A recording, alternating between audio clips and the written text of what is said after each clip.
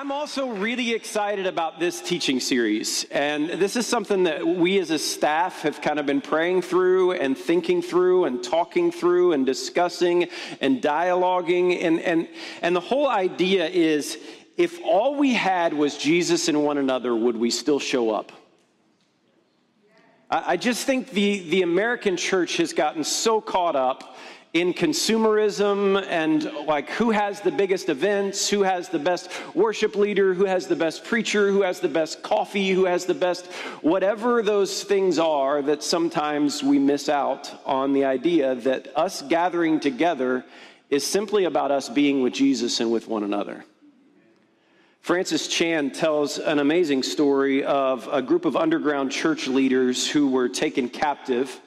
And as they were taken captive, they were stuck in specific places. And they would gather together throughout the day as their captors would bring them together for lunch, and they would eat together, and then they would separate them at night.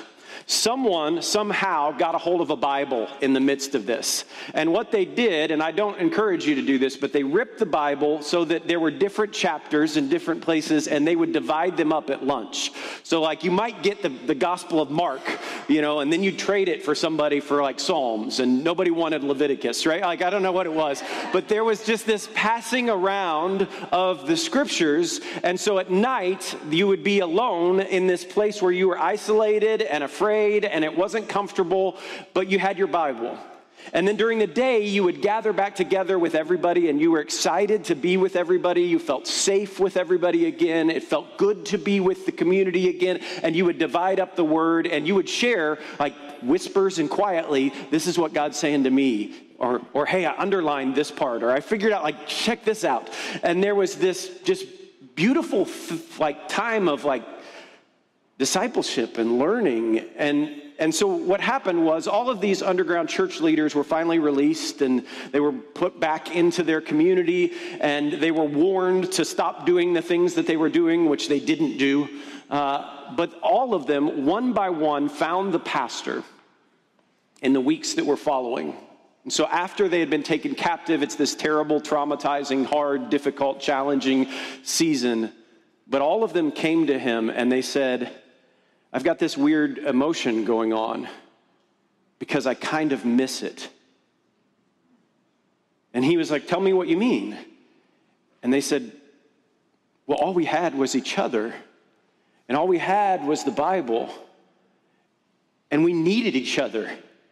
And we needed the Word of God. And now that we're out again, it feels like we don't need it. And it feels like we don't need each other. And we're all just going our separate ways. And we're not together at lunch every day. And I'm not as passionate about studying the Word together. And I'm not doing all of those things. And I just wonder if in this season for Grace Marietta, Jesus is inviting us to a space where all we have is Jesus and one another.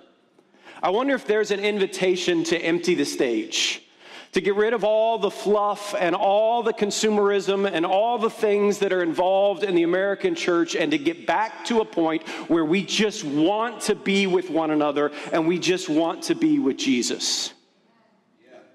This week, I had a speaking engagement on Monday and Tuesday and Wednesday out in the Bay Area. And so I flew into San Francisco. Anytime I go to the West Coast, I'm just confused the entire time. I wake up at 4 a.m. every morning on the dot, 4 a.m., ready to go. I'm ready to go to bed at 8, right? And I'm just so confused so I was confused, I was disoriented, but we went to this church, and it was this church about 35 minutes outside of San Francisco. The church sat on this hill, and it overlooked this valley with mountaintops, and it was picturesque Southern California. It was beautiful, beautiful space. And the church had this giant, enormous, bigger than this room, coffee shop. And so there was coffee on both ends. There was tables all throughout it. It was fancy tables, right? Nice little, it wasn't like the things that have been passed down from your grandma's church, which are kind of the things that we have. They didn't have purple pews, surprisingly, at this church. But they had all of the things set up, and it was this beautiful, and the whole front of it, and the ceilings were higher than what this is in here, was just a window that overlooked this picturesque California place.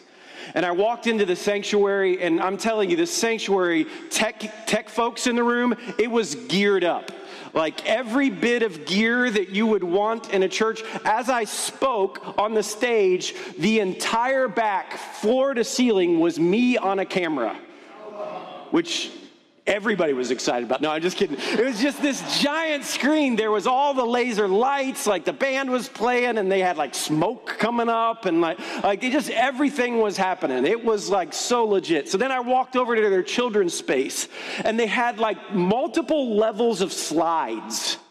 Right? So like the kids would like go up the steps, and then there was like a slide, and it spun around.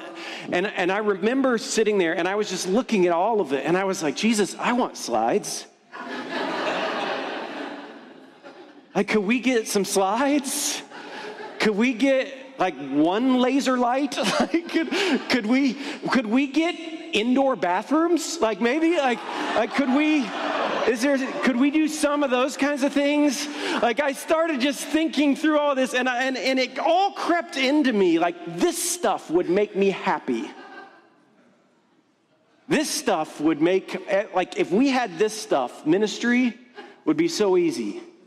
You just show up, you turn on, you press play on the smoke machines. I don't know what you do with that. You just press the smoke machine button, you brew the coffee, and you open up the slides, and the Holy Spirit's gonna show up. That was what was going through my mind of just, if we had these things, this would make us happy. There's an ongoing story for our church that I've seen play out over the last 7 years, over and over and over again, where new people kind of show up to our church, and they'll say like, hey, I love the community. I love the simplicity in which you do worship. I love the fact that there's not a lot of bells and whistles. I love the fact that you guys are doing simple church in a simple way, and that you're doing community, and we're excited to be here, and we're in. And then about 6 months later, those same people will come to me, and they'll say, hey, Pastor, why don't we have ... slides? Why don't we have smoke machines? These are not the real things that people ask for, but why don't we have whatever? And it feels like we're in love with the idea of simplicity, right? We're in love with the concept of, I just want Jesus and one another, until it gets into practice, and we're like, but I would really like a slide. I would really like this cool event. I would really like a concert from Kanye or something like that. Like, could we do that every once in a while? Like, there's just all of these things where people are like, I want this, but in our hearts, there's still this pull towards something else. It's I want Jesus and really good coffee. I want to be with one another, and I want the slide. I want this, but the music has to be perfect, and the sermon has to be entertaining, and the pastor has to challenge enough, but not challenge too much. So I have to feel a little challenged, and I have to laugh a little bit. But I also have to just feel like there's wisdom coming out of it. When I was trained to preach, I was trained to use colored pencils. This is funny. I was trained to use colored pencils, and each color represented a different thing. So when you wrote a Bible verse, you had like the color blue. If you wrote an illustration, the color was orange. If you wrote a joke, the color was red. And what I was taught was there has to be a certain amount of red, blue, and yellow in every talk. You got to balance it out, right? There's got to be just enough jokes. So there's got to, if you use 5 verses, you also have to use 5 jokes, right? If you tell 5 pieces of history on Scripture, you've got to use 5 personal illustrations on how to do this. You see how this all works together to say, I've got this challenge of I want to bring the word that I believe that Jesus gave me for our community this week, but I also have to do it in a way that is entertaining enough, a way that is fun enough, a way that brings enough joy into the room, a way that's challenging but not too challenging, all of those things together every single week. We want Jesus and one another, but if we're really honest, we want some of the other stuff too. Am I right? I read once a psychologist who said that in order to be happy, the human soul needs 3 things. They need safety, they need to feel clean, and they need to feel significant. And what is meant by that is that in order to be happy, we have to have a sense of freedom. We have to feel a sense of freedom, as if we're valuable, as if we don't have to walk around feeling ashamed or feeling condemned. But the challenge, this psychologist said, is that many people are overshadowed by a lurking sense of judgment, a lurking sense of regret over a specific action or a specific moment in time. There is this thing that they can't put their finger on, but there is always this feeling that maybe I'm not good enough. That maybe if people knew the real me, they would reject me. And sometimes I think we believe that the wrong things will actually make that thing right. That the deep longings that we sense in our heart, the freedom that we desire, will actually be healed by something else. I called my doctor this week because I'm getting older. I have not reached the point where I have the pill box with Monday, Tuesday, Wednesday, Thursday, Friday. I'm not that seasoned yet. For those of you who are, God bless you. I'm running really fast in that direction. I don't have that yet, but I do have a lot of things going on. The older I get, the more my body says that's enough. And so there's pills that I take for those things. And so I was out in California. I realized 2 of my prescriptions, not subscriptions, those are different things, had run out. And so I called the doctor and I said, hey, I need to refill these 2 prescriptions. And then the pharmacy called me and said they're ready. And so I went and picked them up. And I took all these medicines yesterday. And I was feeling just really jittery all day yesterday. Like very weird jittery. And it wasn't because I dressed up like Bob Ross at the trunk or treat. I just kind of had this, like my hands were shaking a little bit. I just felt really jittery all day. So this morning, I get my medicine out and I look at it and I realize they gave me the wrong medicine. And they also gave me an enormous dose of it. And so I yesterday took these pills that I thought were going to heal me, right, my cholesterol. And instead, I took something else that did something completely different. And I wonder if there are moments in the church where we believe that the thing that we're taking is the thing that's going to heal us, but it's actually the thing that's making us sick. I wonder if consumerism and individualism is the thing that we think if we just had the slide, if we just had the coffee shop, if we just had the laser lights, if we just had this, but it's actually the thing that's making us sick. And I wonder if there's a return where we actually do receive freedom, where we actually do receive the joy of what Jesus has for us. So over the next month, we're going to simply talk about what it looks like for us to empty the stage. What are the simple components? What are the simple principles? What are the simple disciplines that we as a church need to step into so that we can become the people that God has called us to? And today, I want to go into Psalms 32. If you got your Bibles, you can open them up to Psalms 32. And I want to talk about confession. And I want to talk about forgiveness. How much fun is that? Talk about consumerism. You want to draw a crowd. Talk about confession, right? I want to talk about that. David opens Psalms 32 with this. He says, blessed is the one, happy is the one, right? Blessed is the one. Blessed is the one whose transgression is forgiven and whose sin is covered. Blessed is the man against whom the Lord counts no iniquity, and in whose spirit there is no deceit. What David is going to do is he's going to actually connect our happiness and our joy with our forgiveness. He's actually going to connect our blessedness with our ability to receive the goodness and the grace of God over and over again. He's saying if you want to be happy, be right with God. If you want to experience worship, be right with God. If you want to be blessed, be right with God. And there is a sense that when we gather together as a church, part of the reason that we gather here is so that there will be some moments of self-reflection. right? It's so that we will actually think about, where am I with God? Am I right with God? We gather together once a week as a community to kind of remind ourselves of who we are and remind ourselves of what God has invited us to and remind each other of what God is at work and what he's doing. But we live in a culture that is not great at self-realization. We're great at others' realization, right? So we can see everybody else's brokenness. I can't tell you how many times after I preach a sermon, and I'm sorry if you've done this, but how many times people come up and they say, I wish my mother-in-law had been here for that one. Or I wish someone else had been here for that sermon. And yeah, I always say the same thing, and I try and say it as graciously as possible. I say, that would have been great, but I'm really glad that you were here to hear that sermon. It's easy for us to others realize, right? To look at what other people need and what other people want. It's hard for us to be humble enough to say, oh, wait a minute. The word today in Psalms chapter 32 is not just for my mother-in-law, it's for me. The word in Psalms 32 today is not just for my neighbor, it's for me. The word today in Psalms 32 is not just for my spouse, it's for me.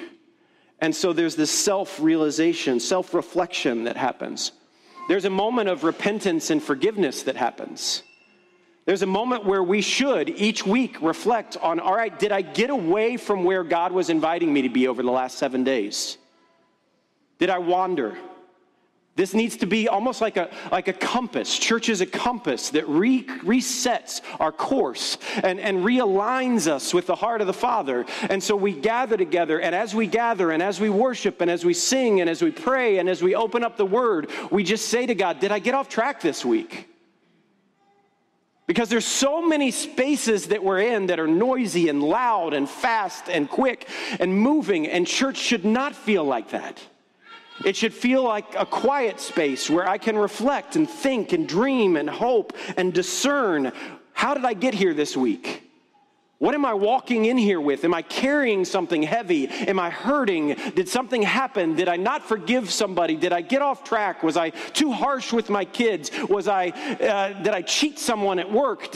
Whatever those things are, we should come into this place and we should feel those things and experience those things. Blessed is the one whose transgressions are forgiven and whose sin is covered. And there's this refrain that happens in these passages over and over and over again in Psalm 32, and it's the phrase Selah. And Selah it like follows something really great. So there's this great line, and then it says Selah. And Selah doesn't mean amen. Selah doesn't mean sick burn. Selah doesn't mean boop, right? Selah is like, think about it, is what it means. Think about it. Pay attention to it. It should make us, and I'm guessing for the original readers of this, it made them go back and say, oh, I'm going to read that again. Because I don't want to just read it. I want to think about it. I want to pay attention to it. And the psalmist looks upwards and connects all of our unhappiness and all of our frustration with a disconnection from God. When we are feeling unhappy, when we are feeling frustrated, when we are feeling all of these things, what's happened is we've disconnected from the Father. So when Adam and Eve first sin in the garden, there's this moment instantly of shame. Remember this? And what did they realize? They realized they were naked, is what they realized. They had this moment where they realized, okay, I'm naked, and that's not okay. That's how normal people respond to nakedness. I know the old guy at your gym does not respond that way, and he is wrong for it. Right? He does not need to tell you a story without his pants on, right? Like, put those pants on before you tell me a story, 85-year-old man at the gym, right? The most confident person in the world is the 85-year-old man at your gym. I promise you. He is the most confident man in the history of the world. It's not okay. It's not okay. I don't even know what I'm talking about anymore. Normal people feel shame with their nakedness. Normal people don't want to be naked in front of others. We have nightmares, right? About, like I was up in front of a bunch of people and I didn't have my pants on. Like, we have nightmares about those things. That's normal. That feeling of soul nakedness is ingrained in our souls now, and it goes back to our relationship with God. Not all shame is legitimate, and I need to name this. There is shame that comes from suffering. There is shame that comes from abuse. There is shame that comes from things that were done to you that were not right. But when we experience real shame, when we experience shame that is good shame, it is a shame that disconnects us from and separates us from God. And that realization of I'm feeling shame and guilt actually is a gift. We don't see it as that, right? We don't experience it that way, but it is. Think about your marriage, right? You know that there's sometimes in marriage where you just feel like you're not clicking. You're not connecting, right? There's this, I don't know what's going on right now, but something's going on and we're not connecting. And so you've got to figure out a way. How do we get back to intimacy? How do we get back to connection? How do we get back to a space where we're connecting rightly again? It's full of that sense of disconnection and coming back to connection. This is what shame and guilt does in our lives, is we have these moments where we feel disconnected from God. It's like pain. Think about it this way. Pain, not all pain is bad, right? Pain doesn't feel good, but pain actually saves our body from experiencing worse injuries, right? If I stuck my hand on the oven and didn't experience pain, what's actually happening is my skin is getting destroyed. It's hurting my hand, but I don't know it without pain. Does that make sense? So that pain actually is a connection point. That pain is actually a gift in many ways. This is what the psalmist is saying, is that guilt can be God's messenger. It shows you that there's something that may not be right. Maybe you're finally at a place where you're starting to see the harm that you've actually caused to the people that you love, and you feel guilty about that. And our culture would tell you guilt is wrong. You should never feel guilt. Don't feel guilty. Be yourself. Do your own thing. That guilt is actually a gift from God, because that guilt leads us to reconnection with the Father. That guilt of feeling naked and hidden for Adam and Eve was actually a gift. And you know how good God is? What did God do with their nakedness? He didn't say, you should be ashamed, dummies. He made them clothes. He covered them. He gave them a gift. And it's the same thing he does to us in our guilt and in our shame and in our nakedness and in our fear. And when we feel uncovered, God covers us. And he says, I'm going to cover you in my wings, in my protection, in my grace. I'm going to cover you with my righteousness and not your own. I'm going to be good to you when you're experiencing these feelings. And so the realization that you are in need of God's kindness, of his grace, and of his mercy sometimes is the greatest gift that you could ever experience. We want to run from guilt. We want to run from shame. And Jesus says, I just want you to bring your guilt and shame to me. Because sometimes there's guilt and shame that I need to heal because it's something that happened to you that wasn't right, and I want to bring healing to you. And sometimes your guilt and shame is because you've made mistakes, and I want to help you make it right. And I want to teach you, and I want to guide you, and I want to direct you. I want to take you to the place where I'm calling you. One of the most famous songs that's ever been written in the history of the church is the song Amazing Grace. Right? Amazing Grace has this incredible line. I think it's the best line in the entire song, where it says, was grace that taught my heart to fear. Have you ever thought about that while you're singing it? Grace taught my heart to fear. That's not what we think of when we think of grace. But then the second part of it says, and then grace my fears relieved. There is grace when I feel pain and hurt and guilt over the things that I've done, because that's the very thing that is going to heal me. Is that humility of saying, I can't figure this out on my own, Jesus. I'm broken and I need your help. I've messed up and I need your forgiveness. I need your grace so that I can keep moving. I need your hope so that I can keep going on. I need all of these things because fear is the beginning of wisdom and not the end of it. Passage goes on, verse 3, it says, for when I kept silent, my bones wasted away through my groaning all day long. For day and night your hand was what? Heavy. Your hand was heavy upon me. My strength was dried up as the heat of the summer. So think about it. When I kept silent, when I didn't ask for forgiveness, when I didn't deal with my transgressions, when I didn't deal with the guilt and the hurt that I was experiencing, my bones wasted away through my groaning all day long. For day and night, your hand was heavy upon me, and my strength was dried up as the heat of the summer. So here's the first point. The church is a place where you learn to be honest about your sin. No one's excited about that. No one's signing up for that. But this needs to be a place where we actually acknowledge it, where we don't hide it away, where we don't run from it, but we bring it into light. I did not cover my sin. That is a beautiful picture back to the garden, right?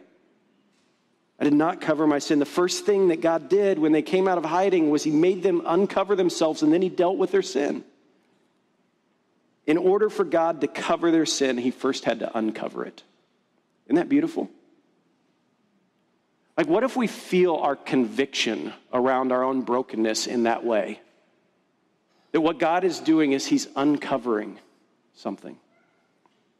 One of my kids, when they were little, did something really dumb and bad, and it wasn't terrible because they were little. But they felt all this shame and guilt around it, and they knew they had messed up, and they ran upstairs, and I found them under the covers of their bed, just like there was a lump in the bed there, right? And I said, buddy, it's okay.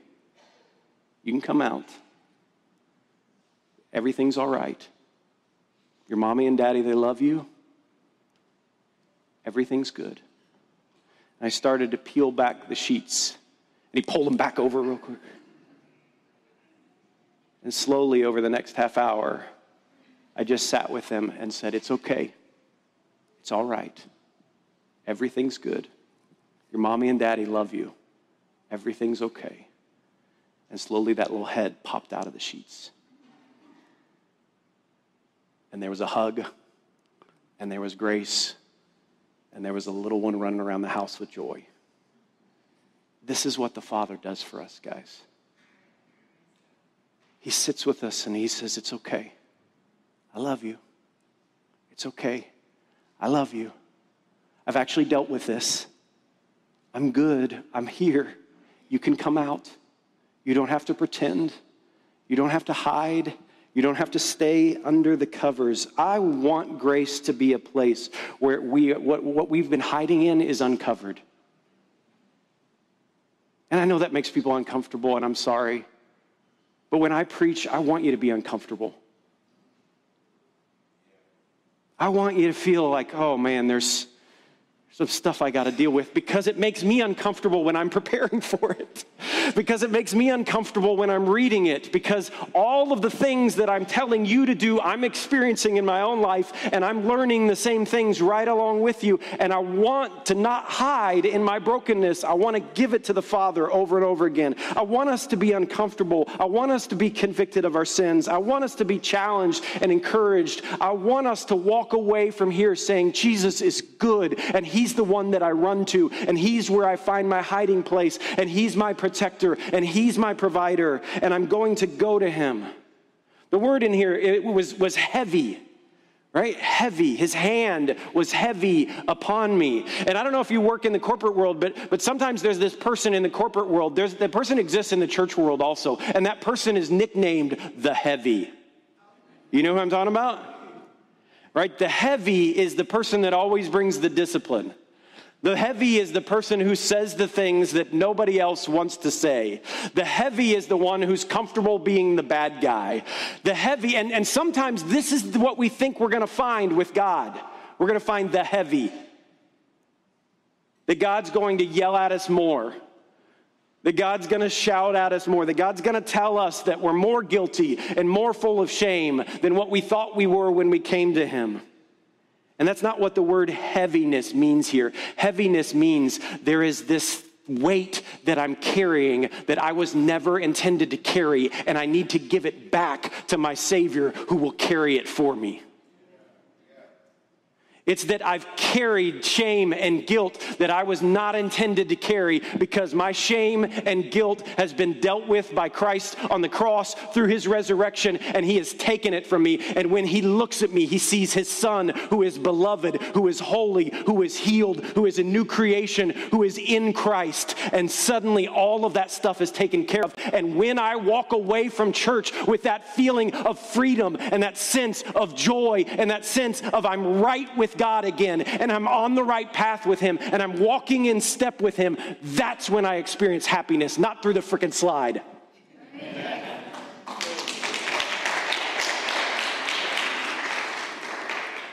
Secondly, church is a place where you learn to own your sin. Verse 5, I acknowledged my sin to you. I didn't cover my iniquity. I said, I will confess my transgression to the Lord and forgave the iniquity of my sin. So think about it. I acknowledged my sin to you. I didn't cover up my iniquity. I said, I will confess my transgressions to the Lord, and you will forgive the iniquity of my sin. Look at that passage and tell me how many times does it say I and my in there? It's a lot. We can count it. Somebody said it really quietly, guys. 8. 8 times, I and my. Some of you work on the good work there. It was fast. Here's what happens. The reason it says I and my 8 times in there is because typically when our sin is exposed, the very first thing that we do is we justify it and make it about someone else and not own it as I and my. Right? Think about when it's revealed to Adam that he's failed. Right? What's his first move? The woman you gave me, right? Which is awesome. Because he's figured out a way not just to throw off the blame on his wife, but to also throw it off on God. Right? The woman you gave me made me eat it. In one sentence, he blamed God and his wife, right? The Bible is so succinct, right? He just very quickly, and this is what happens when our sin is revealed, when we find out, like when we're convicted, when we feel like there's a stirring inside of this, there's a heaviness around the sin that we've committed, there's some sort of guilt that we're experiencing, we instantly start to justify it. Well, the reason I'm this way is because I was treated this way. I haven't had the privileges that other people had. I've worked really hard, and nobody ever sees how hard I work. What I'm doing is not nearly as bad as what this person is doing.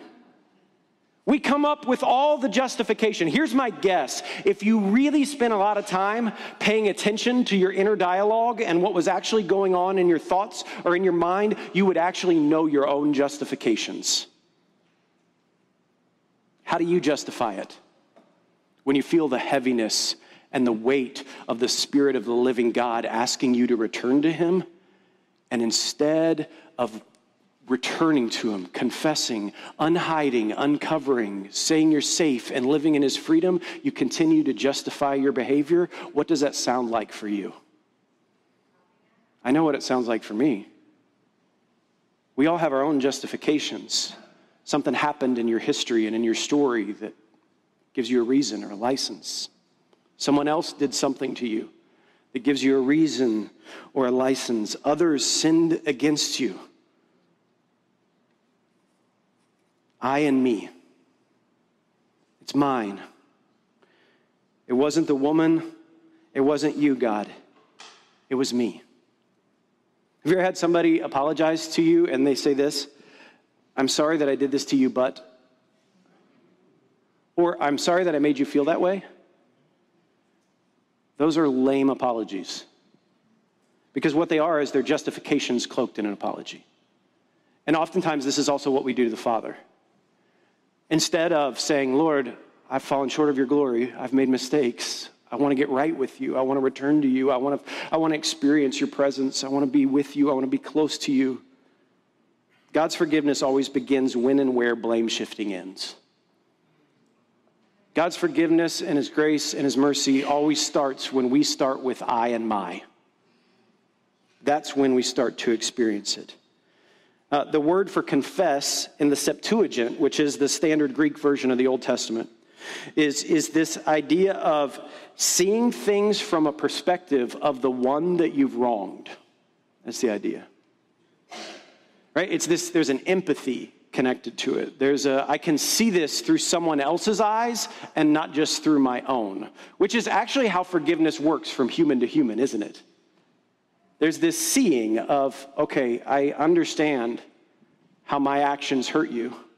I understand how the things that I said damaged you. I understand how the work that I did something to you, and I see you, and I want to make it right. That's real forgiveness, right? Right? Somebody comes to us with that kind of forgiveness, we offer grace. Somebody comes to us with the justification kind of forgiveness, it's a little harder to step into that. So repentance for us, and I've said this so many times, it's not just about turning. We think of repentance in this way. I'm heading in this direction, I repent, and I turn and I head a different direction, which is true. But repentance is also agreeing with God about why I'm turning. Right? I'm not turning out of my sheer willpower to turn. I'm turning because I actually see how the way that I'm living is damaging myself and others, and I want to align with the Father. Does that make sense? It's not just, I'm going to sheer will it. I don't want to do this, God. I don't like your ways. I don't like the things that you're asking me to, but I'm going to tough it out for another few weeks. That's another form of justification. And that's often how we live with God. What it is aligning. I want to walk in your spirit. I want to walk in the path that you've given me. I want to move from blaming and justifying to I and my. I did this. I need to grow. I need to get better. All right, are we ready for some good news? Because there's good news in this passage too.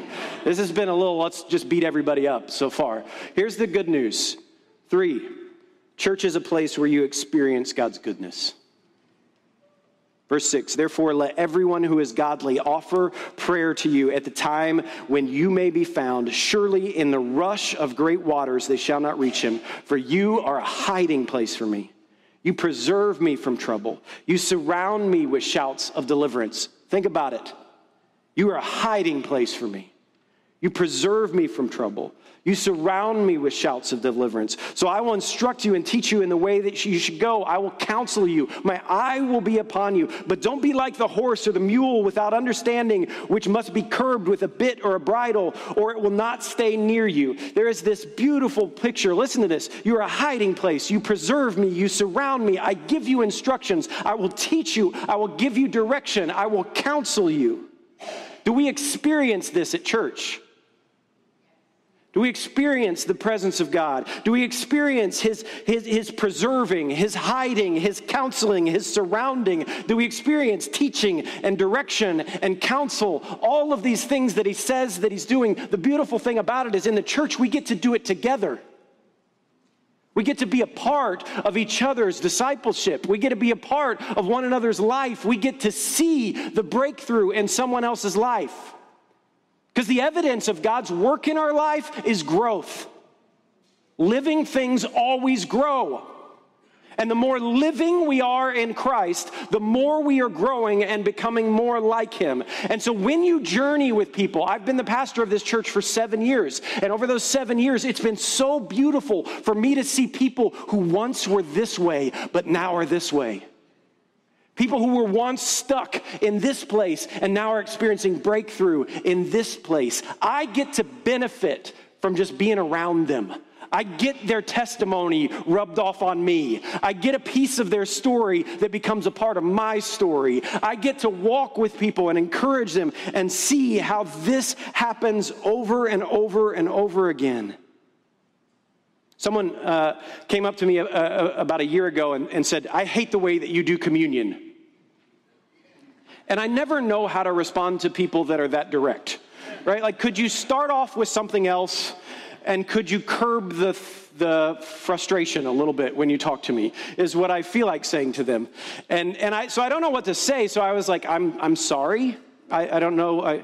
I'm sorry, but let me tell you why we do communion the way that we do. We do communion every week at the end of the service, and we do communion in a moment where there is quiet reflection for you, where I'm not talking, the band isn't singing, there's nothing on the screens, there is the body of Christ and the blood of Christ, and there is you.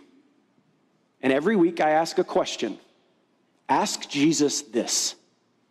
Ask the Holy Spirit this.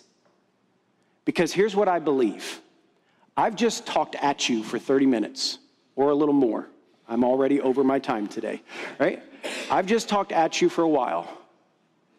I want to get out of the way and I want to let the Holy Spirit speak to you. And so I'm sorry, but I'm not sorry that you don't like communion the way that we do it. Because I think what you need is a moment to say, Holy Spirit, am I right with you? Holy Spirit, from the songs we just sang, from the word we just received, is there anything that you want me to change in my life?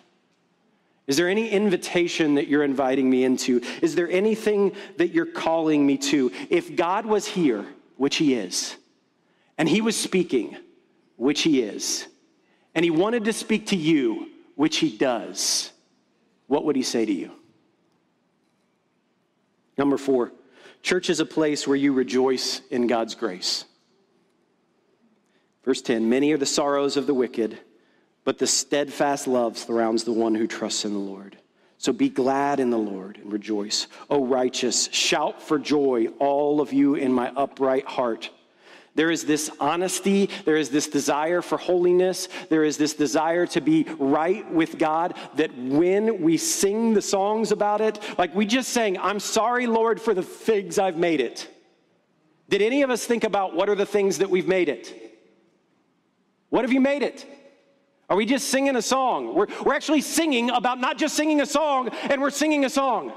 Are you with me? Like, that's what I was thinking when I was worshiping. I'm sorry, Lord, for the things I've made it. What have I made it? I've made it just another thing that I do on Sunday mornings. I show up every week. I sit right there. I sometimes have to even pretend like I'm excited about it. I've made it something that it's not supposed to be. I've made it a chore. I've made it a job. And God was saying to me, this isn't your job. You're not here because you're the pastor. You're here because I'm the living God. You're not here because you're supposed to sing a song and sit up front. You're here because I want to commune with you, because you are my son and I love you and I want to be with you, and you're making it into something you're not supposed to make it into. And when I discover that, right, something awakens in me and my worship changes. I'm not going through the motions. I'm rejoicing in the fact that I love my God who loves me, that he's a good father who gives good gifts to me. I'm thinking about the ways that he's been faithful and true and good over and over and over again. And all of a sudden, there's this joy and rejoicing. There's something that has to come out of me to tell others how good he is. That's what worship is. And that's coming in a few weeks. But today, here's what I want to just challenge us. What are the things that you've made it? What are the things that you've made church that it's not supposed to be? What are the things that have disconnected you from the Father where he's inviting you back? Where does he want to pull the covers back? Slowly, kindly, lovingly, and say, it's okay. It's okay. And then you know what's something that churches do that's really healthy and good? We confess. We confess to God and to one another. And so we're going to open up the altars here. We're going to have our prayer team come. We're going to take communion. We're going to do all of those things. And as we do those things, I just want you to be thinking about, is there something that I need to confess today? And I've had a sense all day that maybe there's somebody in the room who has just never done that. You've hidden forever. And today's the day where Jesus says, stop hiding. It's safe.